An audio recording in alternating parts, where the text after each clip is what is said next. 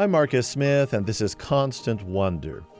Today we get to visit with someone who spoke face-to-face with President Dwight Eisenhower. And you know, in the Kevin Bacon world, that puts me only 2 degrees away from a president of the United States. And that alone, I think, is kind of cool. But what's even more interesting to me is that this also puts me maybe just 3 degrees of separation away from the world's greatest athlete, Jim Thorpe. And actually, our guest's visit with Eisenhower centered on this very incredible athlete, Jim Thorpe. Apparently, Eisenhower once played on a ball field against Thorpe, and now I'm very proud to say I'm actually narrowing my own personal distance degree by degree, not only from important people, but also from a fairly popular game, as I've been told. It's called football. My ignorance about football, though, that's a story for another day. Our guest now is Bob Wheeler. He is author of Jim Thorpe, World's Greatest Athlete. Wheeler is an Emmy Award winner and founder and president of the Jim Thorpe Foundation. Sports Illustrated credits him with primary responsibility for the restoration of Thorpe's Olympic gold medals in the early 1980s, a full 70 years after the 1912 Olympiad, in which Jim Thorpe was actually disgraced by having his medals stripped from him, ostensibly for not being truly an amateur. We'll hear that story in just a bit. Bob Wheeler has managed public relations for ABC Sports, Fox Sports, and the White House Conference for Children and Youth. He holds degrees in history and education from Syracuse University and New York University. Bob Wheeler, welcome to Constant Wonder. Thank you, Marcus. It's an honor to speak with you and to talk about Jim Thorpe. This has been practically a lifelong quest of yours. How many years have you been enthralled with the story of Jim Thorpe? It started when I was 10 years old. My father gave me a book entitled The 100 Greatest Sports Heroes with Babe Ruth and Ty Cobb and Bobby Jones and Bill Tilden. And I said to my dad, why in this history book, which I read cover to cover, it was a great book. I said, why is there a Paul Bunyan type figure in here? And he said, what do you mean? And I said, why is this person named Jim Thorpe in here? And he says, well, why are you questioning that? And I said, because no one could be a world-class athlete in 22 different sports, including being the intercollegiate dancing champion. And my father was a great lover of American history, especially of the American Indian. And he said, no, Jim Thorpe was a real person. That began a lifelong interest and indeed a quest to restore his honors.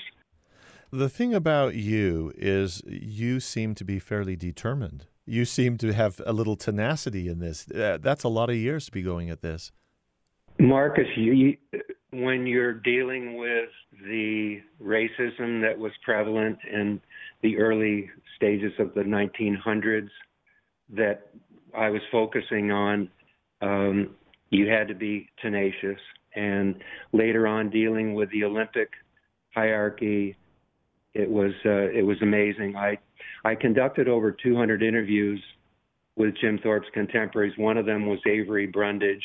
And when you mentioned tenacity, the shortest interview I had no appointments with anyone. It was all done hitchhiking, and I would get into town late at night or early in the morning, and no one turned me down. But the shortest interview, talking about tenacity, was with Avery Brundage in Chicago in his office. He was the president for over 40 years of the International Olympic Committee. And I said to Mr. Brundage, I said, why for over 40 years have you resisted the restoration of Jim Thorpe's Olympic honors?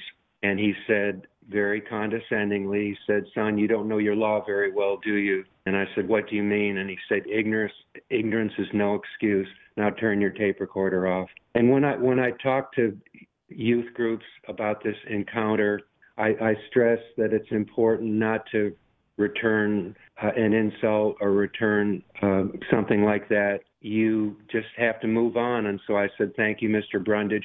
And I think, Marcus, something came over him because he called his secretary in and he said, take Bob into the archives and give him, use the word give, anything he wants. Avery was elderly at the time, a multimillionaire, And I went into his archives, which was the most pristine environment I've ever seen. Sure enough, there was a file on Jim Thorpe. I was able to take the file. They said, you can have it. And in it, Marcus, was a photograph that Avery had taken. He was a teammate of Jim's at the 1912 Olympics. He took this photograph on the ship, the 2-week voyage from New York to Stockholm, Sweden, where the Olympics were held. It showed Jim leading the training on the ship, which flew in the face of 2 Pulitzer Prize winners who had said Jim was a drunken Indian and he slept in a hammock the whole way over to the Olympics on the voyage. When you say tenacity, that was great. I sent a thank you letter to Avery Brundage, mentioned the picture, and he responded very kindly, and he said not only did Jim train, but he almost overdid it on occasion because he had no schooling and all the intricacies of the decathlon events. He just practiced really hard as much as possible without any coaching. So you did get corroboration right there from a teammate that he was a hard worker, a trainer, and had no hammock on that boat, apparently. Exactly. In terms of the racism, when you mentioned a teammate, another teammate I was blessed to interview was Abel Kiviat, who in my interview kept stressing that he was Hebrew. He was in his late 90s, and he was repeating himself from time to time, and he kept saying, I'm Hebrew. And I showed him the record book from 1912, and I said, Abel, you keep saying you're Hebrew. How can you say that when you ran for the Irish American Athletic Club? And he smiled and he said, back in the early 1900s, if you were a world-class athlete in the New York City area, you ran for the New York Athletic Club if you were from the right side of the tracks. But if you were a minority or poor, you ran for the Irish American Athletic Club. And I'm glad you mentioned that too, Marcus, because on the voyage over, where the athletes all got first-class accommodations, and as they're walking onto the ship and given their keys to their rooms, Jim and Abel were not given keys to any room. They were told to sleep in the steerage compartment of the basement of the ship. And again, those were the times, and that was part of the challenge that Jim Thorpe encountered. And I thought it was a story that needed to be told. Well, we are going to get into the accomplishments on the ball field, at the Olympics, just the records that Jim Thorpe set. Before we do, though, you actually got more time for an interview with the President of the United States than you did from, remind me of his name, the multimillionaire? Avery Brundage. Yeah, you got more time. You got more time with the president. It was absolutely the most amazing experience, Marcus. I rang his doorbell at his office in Gettysburg, Pennsylvania.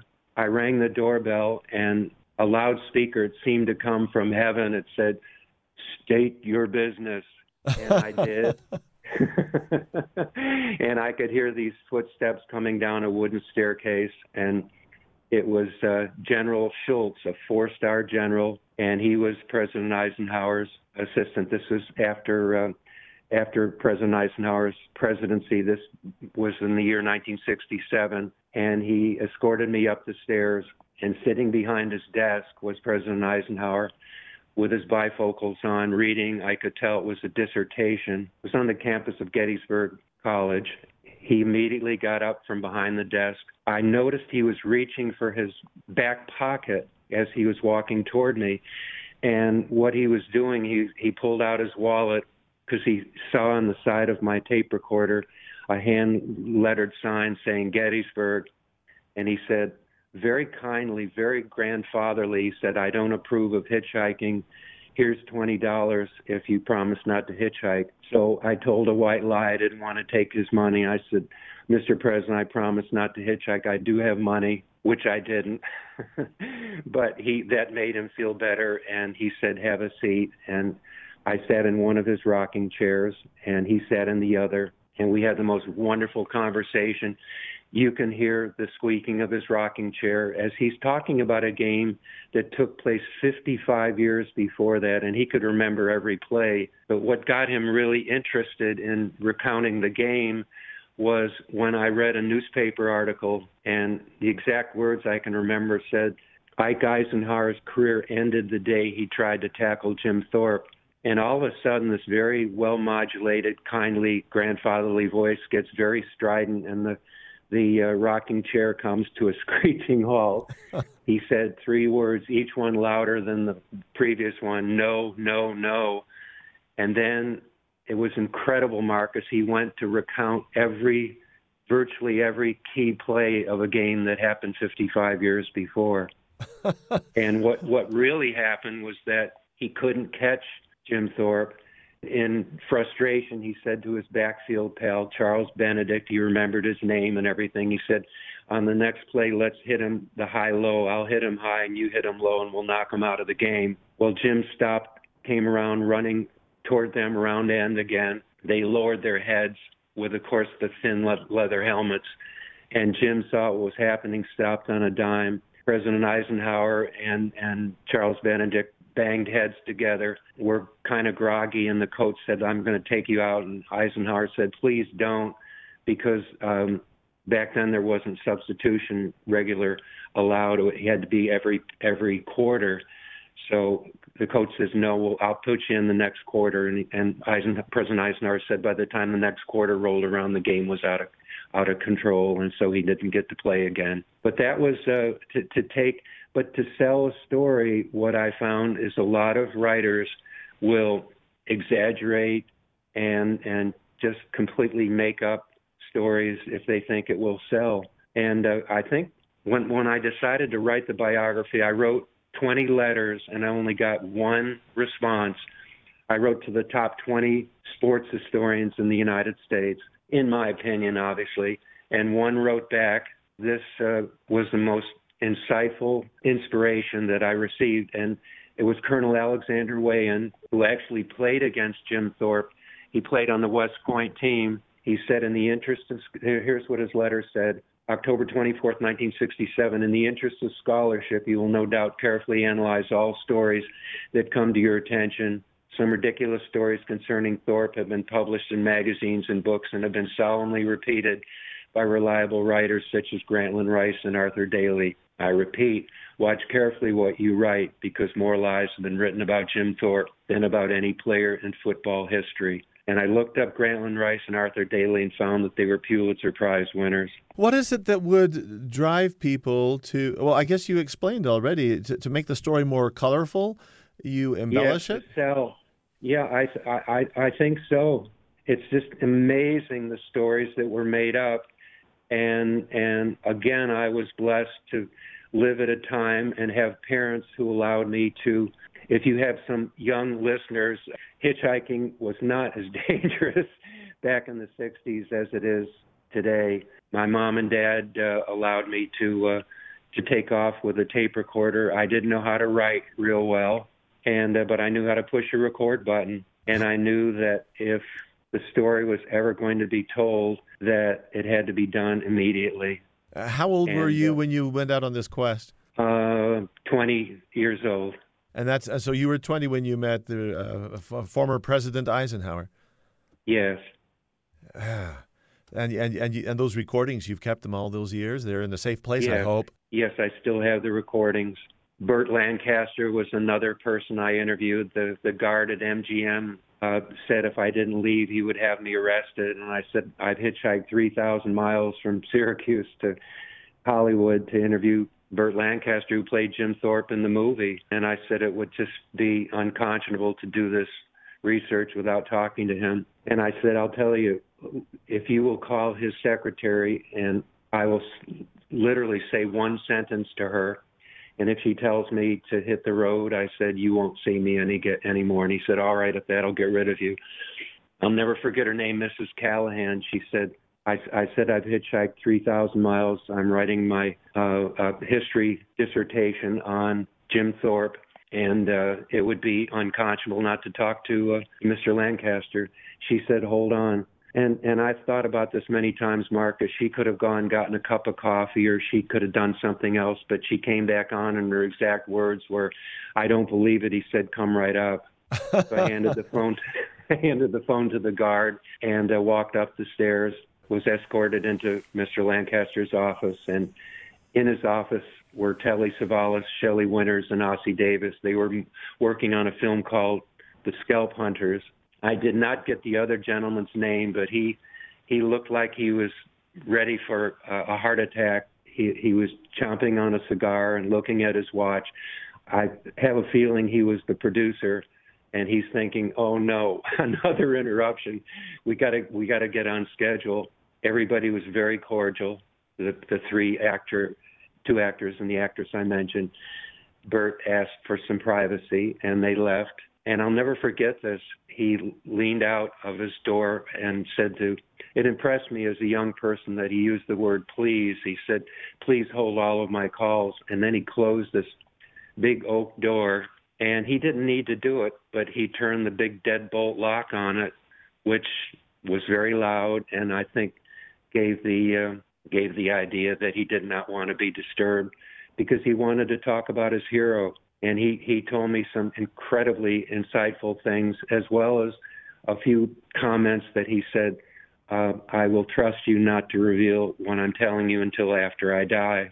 The most spectacular one that I'm thinking of right now is he said that Warner Brothers did not want to do a movie on Jim Thorpe with Jim Thorpe on the set. He said Hollywood, the screenwriter, had a 3-page Reader's Digest condensation of Jim's life, and basically the movie is 90% made up. So he didn't want to. The Warner Brothers didn't want to impede that to get the movie done and to get it done the way they wanted.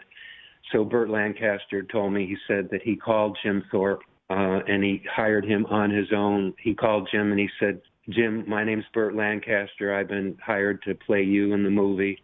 He said, "I know I'm not as good looking as you, but I'll do the best I can. But can I hire you to be my technical advisor?" And of course, Jim agreed. And throughout the filming, Burt would stop the production, and there'd be a drop-kicking scene, for example, and he'd have Jim come out onto the field and very respectful and very insightful as well, asked how he held the ball. And so that was my great experience with Burt Lancaster. Well, you have pounded pavement and crisscrossed the country talking to people who knew him personally.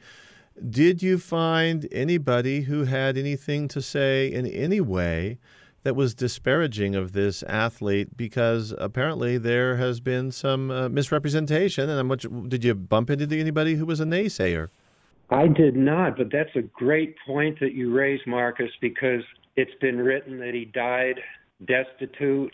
I think when there's a stereotype when someone lives in a trailer, people think that they're not up to par. Let's put it that way.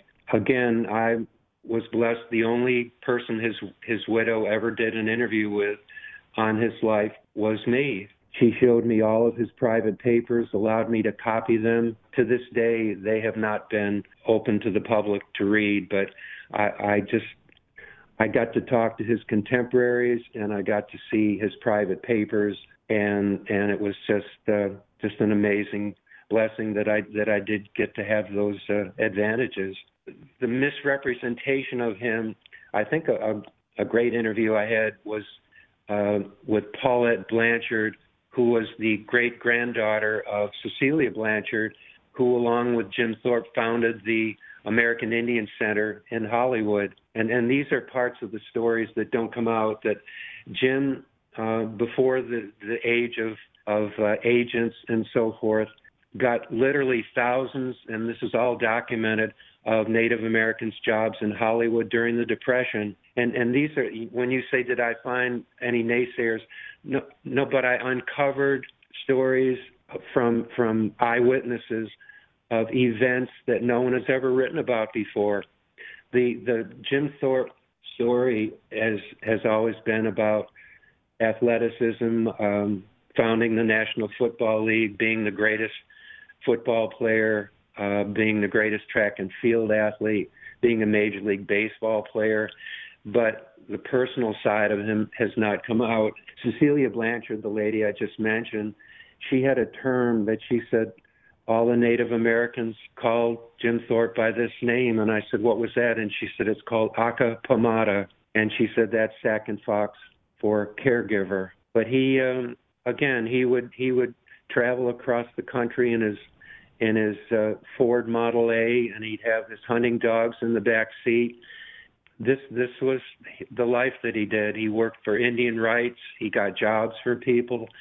This is the type of thing that's never been brought out before, and I'm excited to say is will be brought out in this upcoming movie that Abraham Taylor. I'm mentioning his name with Josh Aker, Chris Nielsen, and Israel Curtis. They're all BYU grads, and they're working with Native American leaders, Nedra Darling, Chris Taylor, and the late Rick Hill. And it's important that I mention those names because, Marcus, I've never worked in all my years in public relations, mainly as my work. I've never met or worked with a group who epitomize the concept of teamwork more than these people. And the movie they're working on is so transcendent of a sports movie. It's going to delve into the boarding school issues and the treatment of the Native Americans in the late 1800s and early 1900s. And I just can't say enough about these individuals. Probably in perspective, over the last 40-odd years, a year does not go by when I'm not approached by a movie maker wanting to do a story on Jim Thorpe. The work that the group that I just mentioned have come up with, they understood the background of what Jim Thorpe faced more than anyone I've ever met in my life, and I'm honored to work with them. Well, part of what we want to do with you today is to get to know the real Jim Thorpe, like those movie makers are trying to do too. We're going to have to take a quick little break here, Bob, and then come right back to you. I want to get into the mismatched shoes business. I want to get a real sense for the breadth of his capacity as an athlete across so many different events, so many different types of sports. Just remarkable what he was able to do. And so stick with us, and we'll be right back to Constant Wonder. We're visiting with Bob Wheeler. He is author of Jim Thorpe, World's Greatest Athlete.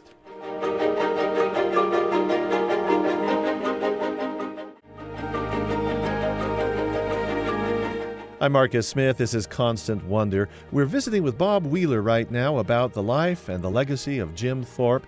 Wheeler is author of Jim Thorpe, World's Greatest Athlete. So, Bob, we could talk about decathlon. We could talk about pentathlon. We've already talked about football.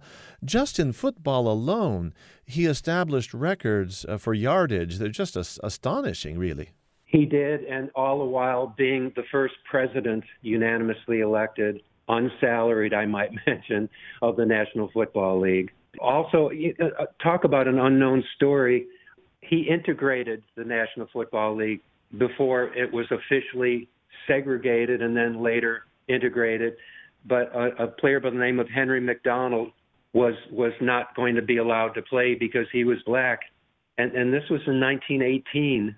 2 years before the official league started, but they were still playing lots of professional football all over the country. He said that Henry was playing, and his contemporaries with whom I got to interview said that Jim Thorpe's word was law, and he allowed Henry McDonald to play, and I got to talk to Henry McDonald, and he verified that story. So again, these are the human qualities that don't come out. But I love how you mentioned the stolen shoes, because what's amazing, Marcus, is that I run into young people in their 20s nowadays, because this has been all over the internet about the stolen shoes. To see the look in their eyes and their expressions, to know that, life during the pandemic now, which again, there was the Spanish flu in the 20s that Jim Thorpe worked through, and then later the Depression, as we said.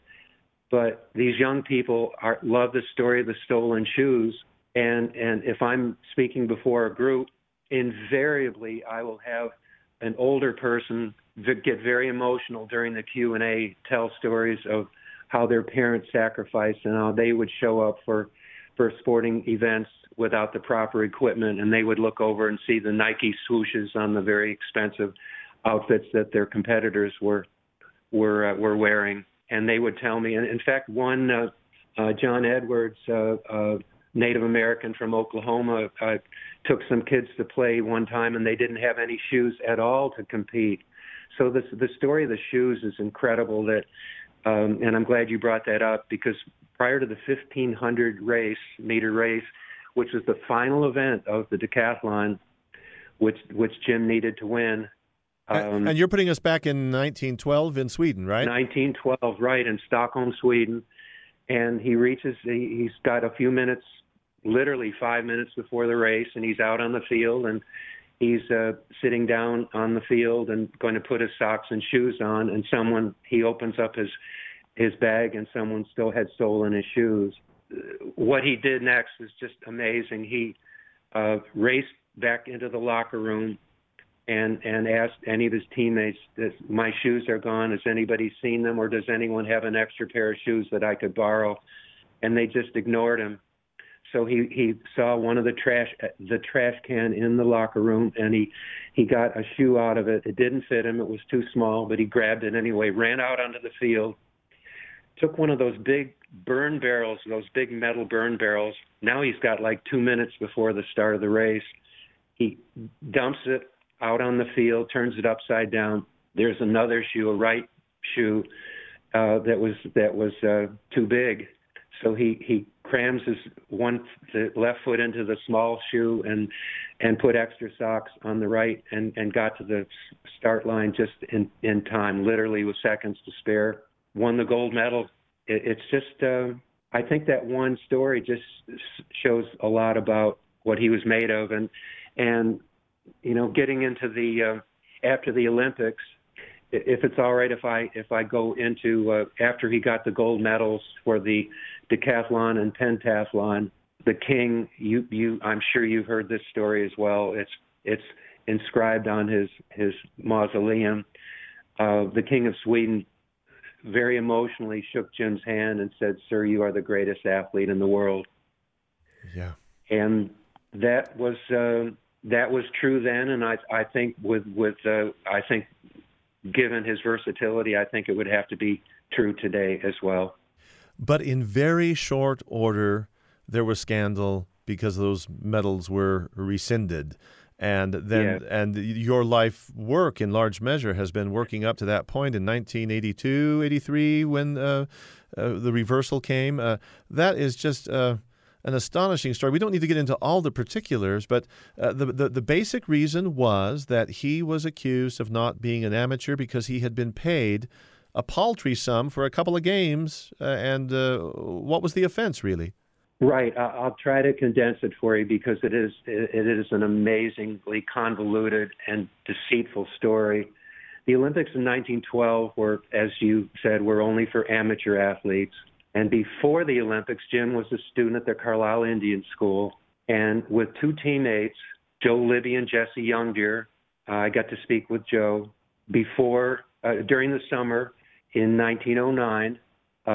They got permission, or actually, they were sent to play summer baseball in Rocky Mount, North Carolina, to keep in shape for the upcoming football season. Pop called a friend of his, Charlie Clancy, who managed the team down in Rocky Mount, and it was all set up. And this is part of they called it the outing system at the Carlisle Indian School, where the slogan was, "Kill the Indian, save the man." And that was not brought out in the Burt Lancaster movie. That was grossly sugar-coated to say something to the effect of all men are created equal, which of course was not true. But the theory was to, and the actual happening was to take the Indian students from the reservations and burn their clothes in front of them, shave their heads, dress them in white men's clothing, and give them white men's names. I interviewed a friend of Jim's whose name was George Washington. So obviously that these kids were not allowed to have their own name and were trying to be stripped of their heritage. But in any event, Jim is down in Rocky Mount. It's called the outing system. They were paid $2 a game. I'm glad you mentioned that, Marcus, because that money did not go into Jim's pocket. It was sent back to the school per the instructions and the rules of the outing system.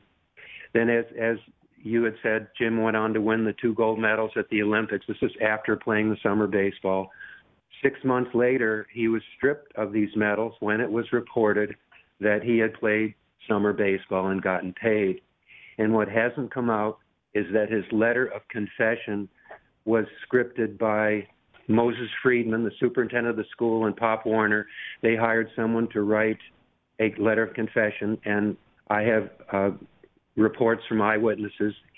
Pop Warner forced Jim to sign this letter of confession that he was paid to play summer baseball. He was not given a chance. Jim wasn't given a chance to defend himself. Pop Warner and James Sullivan met in Sullivan's office in New York City and decided this is what we have to do to protect our names, and we'll basically throw Jim Thorpe under the bus. Who had it out? Who had something against Jim Thorpe that this was even brought forward in the first place? I mean, to be this heroic athlete, medal winner at the Olympics, and 6 months later somebody is trying to dig up dirt to try to sabotage it? No, that's a great question. What happened is a reporter was doing a Hot Stove League story the winter of 1912 and January of 1913, and he was in Charlie Clancy's office, and he's talking from the other side of the desk. Charlie's behind his desk, and the reporter looks over Charlie's head, and he sees a picture on the wall of men on horseback who were on a hunting trip. And this is after the Olympics, and the reporter couldn't believe his eyes. He said, "That looks like Jim Thorpe on a hunting expedition with you." And the manager said, "Yes, it was." So he writes this story in January of 2013 that Jim Thorpe played summer baseball down in Rocky Mount, North Carolina. So it made the front page of the New York Times because this meant he was not an amateur athlete. So in quick damage control, Pop Warner, Moses Friedman, and James Sullivan got together and decided that what they needed to do. The horrific true story of that is that Sullivan was on the voyage over to the Olympics. He knew about it. Was Marcus, was a very common thing among the elite, wealthy white athletes of the day. The rosters of the Ivy League football teams, which were the top teams in the country back then, are loaded with summer jobs in the Catskills, where they falsified their record by saying, I'm working in the kitchen in the Catskills, when in reality they were playing in a summer baseball league and were getting paid to play baseball. But they changed their names and they were never caught. And there's some very, very famous people who did that. But Jim Thorpe, acting, as I said, at his coach's order, used his own name. It broke Charlie Clancy's heart. His daughter said he never recovered from the sadness that he felt he was responsible for what happened to Jim Thorpe, which, of course, he wasn't. Yeah. One of the most remarkable turns in this has to do with the verbiage in the rules of the game. Rule number, 13. I'm going to make that up. 13, right. Is it 13? Rule number 13. Yes, no, that's right. Are you the one who discovered that clause, that stipulation? Because this has to do with the rules of the Olympiad, that if somebody's going to explain that to us. That's fascinating. Boy, you really know your history. That is so wonderful. My incredible wife, Dr. Florence Ridlon, she just had this feeling that there was a rule from the 1912 Olympics that was not adhered to by the Olympic officials. So we contacted the International Olympic Committee. There's no such rules. Time and time again, we have it in writing, no rules.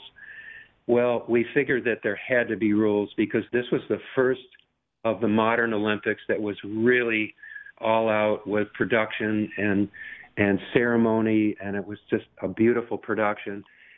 So she was in the Library of Congress.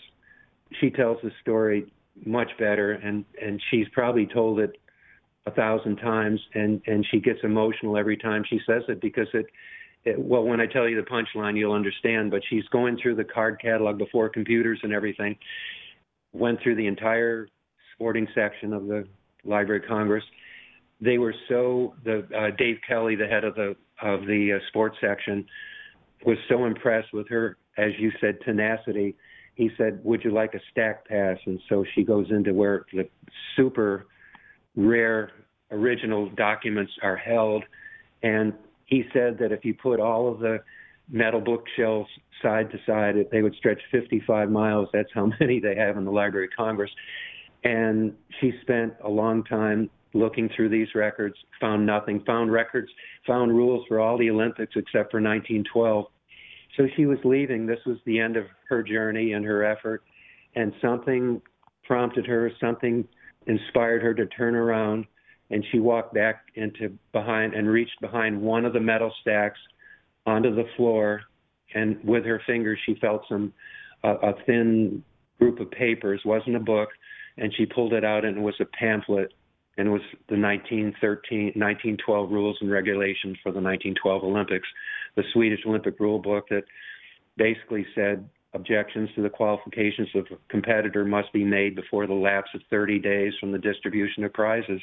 And so they had broken their own rule because they did not divest him of his medals until 6 months later. So we went to William Simon, who was the Secretary of the Treasury and also President of the United States Olympic Committee, and Edward Bennett Williams, a famous lawyer who owned the Redskins at the time and the Orioles. And these two gentlemen gave us free access, pro bono, from their legal teams. With that information, they said that you're going to, in a court of law, you're going to win the case. So then we went to the head of the U.S. delegation to the IOC, which was Julian Roosevelt, and I was optimistic with that because he was a grandnephew of Teddy Roosevelt, one of my heroes in American history, and he couldn't have been more intransigent. He turned us down flatly and was very rude about it. He said to my wife at one time, he said to Flo, "Why did Jim Thorpe have to work? Why did he have to earn money?" He didn't ever have to work. He won a gold medal in yachting, and he grew up on Oyster Bay, and he just didn't have, it wasn't that he was nasty or evil or anything, he just didn't comprehend. And at the time it was interesting, Flo said to him, "Well, let me give you the example of the current decathlon champion, Bruce Jenner, whose wife works 2 jobs so that he has time to train. Why does she have to work?" he said, and then he called for the waiter to have the check, and that was the end of our conversation. But with the rule of the 30-day rule, William Simon went to the International Olympic Committee and got the gold medals restored. And in the process, by the way, you'd get a kick out of this. Julian Roosevelt was interviewed by the Washington Press, and this is one of my all-time favorite quotations. He said they could get, the reporter said that Bob and Flo have 3.5 million signatures in a congressional resolution. And he said that won't matter. He says they could get Arafat and the President of the United States to sign their petition, and it won't do any good. But with that rule and with William Simons, as Sports Illustrated called him, the consummate arm twister, Jack McCallum, the writer, was being facetious because he didn't twist anyone's arm. He literally just touched President Sam Ranch's elbow, the president of the International Olympic Committee, before their next annual meeting. And he said, "Why don't you do the right thing? Why don't you restore the medals? It's the right thing to do. And the International Olympic Committee will get some positive publicity out of it. Because if you don't, you never heard of this couple, but they've got a legal team that you're going to lose in a court of law. And even if you win, which you won't win, but even if you win, you will lose in the court of public opinion." So in 1983, before the meeting started, President Sam Rand said, "This is what we're going to do." And Julian Roosevelt, knowing what was going to happen, had handwritten a letter on his own private stationery saying that he was the one who was going to ask for Jim Thorpe's gold medals to be restored. And he ended up having to tear up that note because President Sam Ranch beat him to it. But then they refused to list his name as the champion in the record book, and that's what I'm working on today. There's so much to this story, Bob. We don't have time to cover it all, but I want to hear about Bright Path Strong and what's up with that. I know you're very involved. That would be so incredible if your listeners would go on to brightpathstrong.com. Jim Thorpe's Sac and Fox name is Watho Huck, which is translated means Bright Path. But Bright Path Strong is an organization And our goal is to honor the legacy of Jim by elevating American Indian voices, that they may be heard by the general population. And we're trying to encourage positive social actions. And the stress is on stories of resilience and strength and perseverance and hope, which are some of the stories that I mentioned today. But the first initiative of Bright Path Strong is the full reinstatement of Jim Thorpe's Olympic honors. They're launching a second initiative, and that's to help bring drinking water to some of the reservations, which still have no access to clean water. And this is the part that you love history, Marcus. I think you'll love. They're calling it the Akapamata movement, caregiver in honor of the name of Jim Thorpe. As I mentioned earlier, he was given that name by the Indian nation whose members he helped find jobs during the Depression. BrightPathStrong.com. There's another website, BrightPathMovie.com. Martin Sensmar, I had not mentioned this, from The Magnificent Seven and Westworld and The Wind River. He's a Native American actor from Alaska, and he's going to be playing Jim Thorpe. And Angelina Jolie and Todd Black are two of the producers, along with Abraham Taylor. Bob Wheeler, such a pleasure to hear from you and to give you enough time to give us a small sample of what you offer in your book, Jim Thorpe, World's Greatest Athlete. Bob, a pleasure to speak with you. Thank you, Marcus. If you're ever driving through the coal country of Pennsylvania, there's a good chance you could stumble on the town with a curious name of Jim Thorpe. And you'd be right to suspect that there's a connection here. How did Jim Thorpe, Pennsylvania, get its name? That story coming up when Constant Wonder returns in a moment.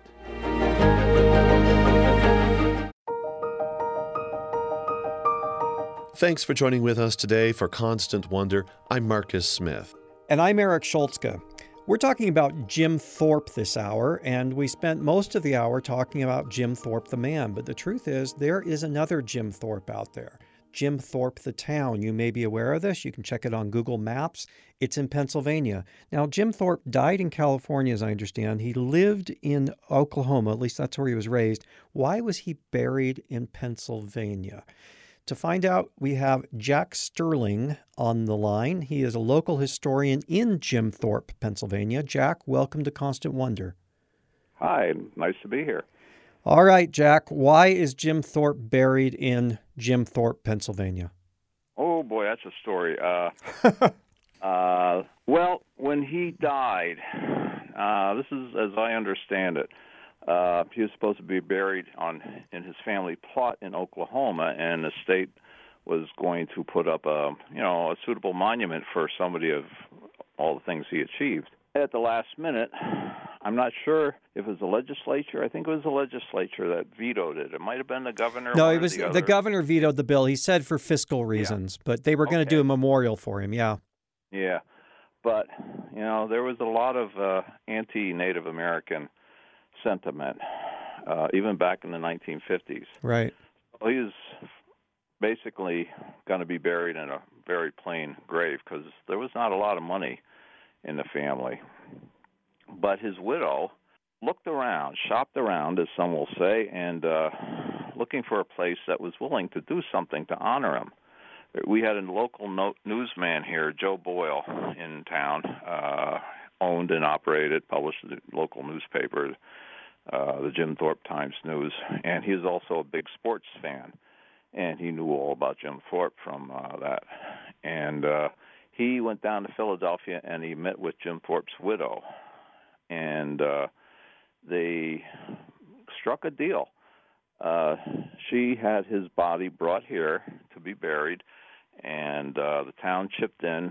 I believe it was a $5-a-week program to help bring industry and other things into this town, which was still hurting. The Depression, of the 1930s lasted here into the 1950s and even the 1960s. Right. It was, we had lost the coal, we had lost railroads. Right. And so it was tough. The Rust Belt before it was even that rusty. Right, yeah. And this is supposed to help revitalize things. So you renamed the town. What was the town called before? Mauch Chunk, Mauch, Mock Chunk. Okay, which is C-U-N-K. itself one of the most unusual names ever. You've told me that it's an Indian name. Tell us what you know about that. Like I say, we went from one Indian name to another. The name of an Indian to an Indian phrase, meaning Bear Mountain. And it was named after a mountain in the area that looked like a bear, I understand. Yeah. From a certain vantage point, there's a hump of a mountain across the river from the town, and depending on how you look at it, it could appear to be. Well, they came up with this deal that he would be buried here, and under a proper mausoleum, and a nice big granite stone, and there's a special park just for him. And in recent years, we've added several statues of him in his various pursuits, football, and I'm not sure what else, but I know there's two, and I think they're getting ready to put up a third one over there. And there is, I would assume that it generates some tourist traffic. You guys have an event once a year, right? Yeah, we have a celebration of his birthday, and I believe that's in June. And, a lot of his family members come here. In fact, one of his grandsons, John Thorpe, lives in nearby Weatherly. And I understand there was some controversy that was just only recently laid to rest, so to speak. Yeah, some of his family wanted to take him back to Oklahoma. Some of his family wanted him to stay here where he was resting in peace. And there was lawsuits and all kinds of things. It actually went to the U.S. Supreme Court. Yeah, in the end, it was decided that he would stay here. One of the members of the family that was pursuing this the most, I think that was Jack Thorpe, died in the midst of it. Oh, I see. So that probably hurt that movement some, but there's still other family members. And then the tribe, the Sac and Fox tribe that he belonged to, were pushing for it too. Right. So that's where a lot of the money for the lawsuits. We had a local lawyer here who worked for the town pro bono, and did a lot to help keep things here. Yeah. But I think it all worked out fairly good because it's a beautiful place that he's buried at. Well, just to have a town named after you is a whole lot better than the obscurity he was facing. Never here. The closest he might have been was about 10 miles away in Palmerton during his baseball career, I think that was. And, of course, he was, in the Carlisle Indian School in the center of the state. Oh, in Pennsylvania. Yeah. Oh, okay. So at least there's a Pennsylvania connection here. Oh, yeah, definitely. Yeah. He spent several years, and that's where he was playing football. And I believe it was Pop Warner who coached him in his formative years. I hope I have that name right. Well, Pop Warner would have been a formative figure in football, so that's this is all off the top of my head, so don't hold me to it. But well, I wish we had more time. I might come back later and talk to you a little about the history of your town, because it's kind of a really cool slice of Americana you have there. Oh, yeah. I was just downtown today, and it's a Wednesday, and it was so busy, and people just snapping photos, and the foliage is out right now. Oh, right. Oh, that's a big draw here. Of course, the coronavirus has hurt some of that. Well, but, as long as you stay outside and distant, you're okay. Yeah, and a lot of people wearing masks and everything, but we have great restaurants, we have great hotels and everything here in town, which wasn't the case when Jim Thorpe was brought here. The town was really on the skids, but it's perked up in the last 30, 40 years. Well, it seems to have helped everyone out, I guess, huh? Getting yourself on the map. It's a nice town, nice people. All right. And Well, Jack Sterling, local historian in Jim Thorpe, Pennsylvania. Jack, thank you so much for being with us. Oh, my pleasure. Eric Schultzke pursuing that story about Jim Thorpe, Pennsylvania. Schultzke, of course, one of our producers here on the show. I'm Marcus Smith. Well, we have had a pretty serious conversation today about Jim Thorpe, very inspiring stories, but what he had to put up with, social and racial nonsense and discrimination coming his way in life. Those are fascinating, really big stories, but I couldn't help but be interested also in our guest, Robert Wheeler. He was fascinating in his own right. Hitchhiking around the country as a 20-year-old, meeting Dwight Eisenhower, Burt Lancaster, and all those other people who became sources as he was researching Jim Thorpe's life. The providential discovery of those rules from 1912, the medals restored to Thorpe, and then all these years later, Robert Wheeler is still at it, trying to get Thorpe's name restored to the record book the way it's supposed to be. It's kind of like the blending of great personalities and great stories that make our work here on the show so rewarding for us, and I hope for you too. We're going to round out this hour with something very short, and it's on a much lighter note. We don't get down to the bottom of everything on this show. Sometimes we leave questions unanswered. You may have noticed that. And in this case, it's a question that will remain unanswered about an ingredient for homemade lipstick. The color in the lipstick, it might be inorganic like rust. It may be organic like bug juice. Well, just give this a listen.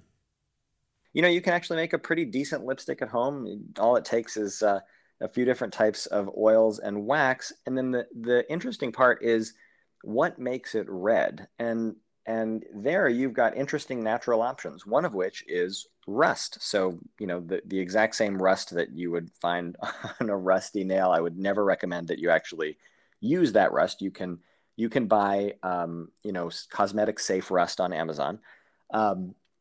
Or some places actually use ground up cochineal bugs, which are these sort of small bugs that live on prickly pear plants and produce this intense red color. And those can be in lipsticks too. Who retrieves little bugs off of prickly pears? That is a question I think better left to the imagination. George Zaidan is a popular YouTuber. He's author of Ingredients, The Strange Chemistry of What We Put in Us and On Us. And presumably lipstick fits in the latter category. I'm Marcus Smith. Constant Wonder is a production of BYU Radio.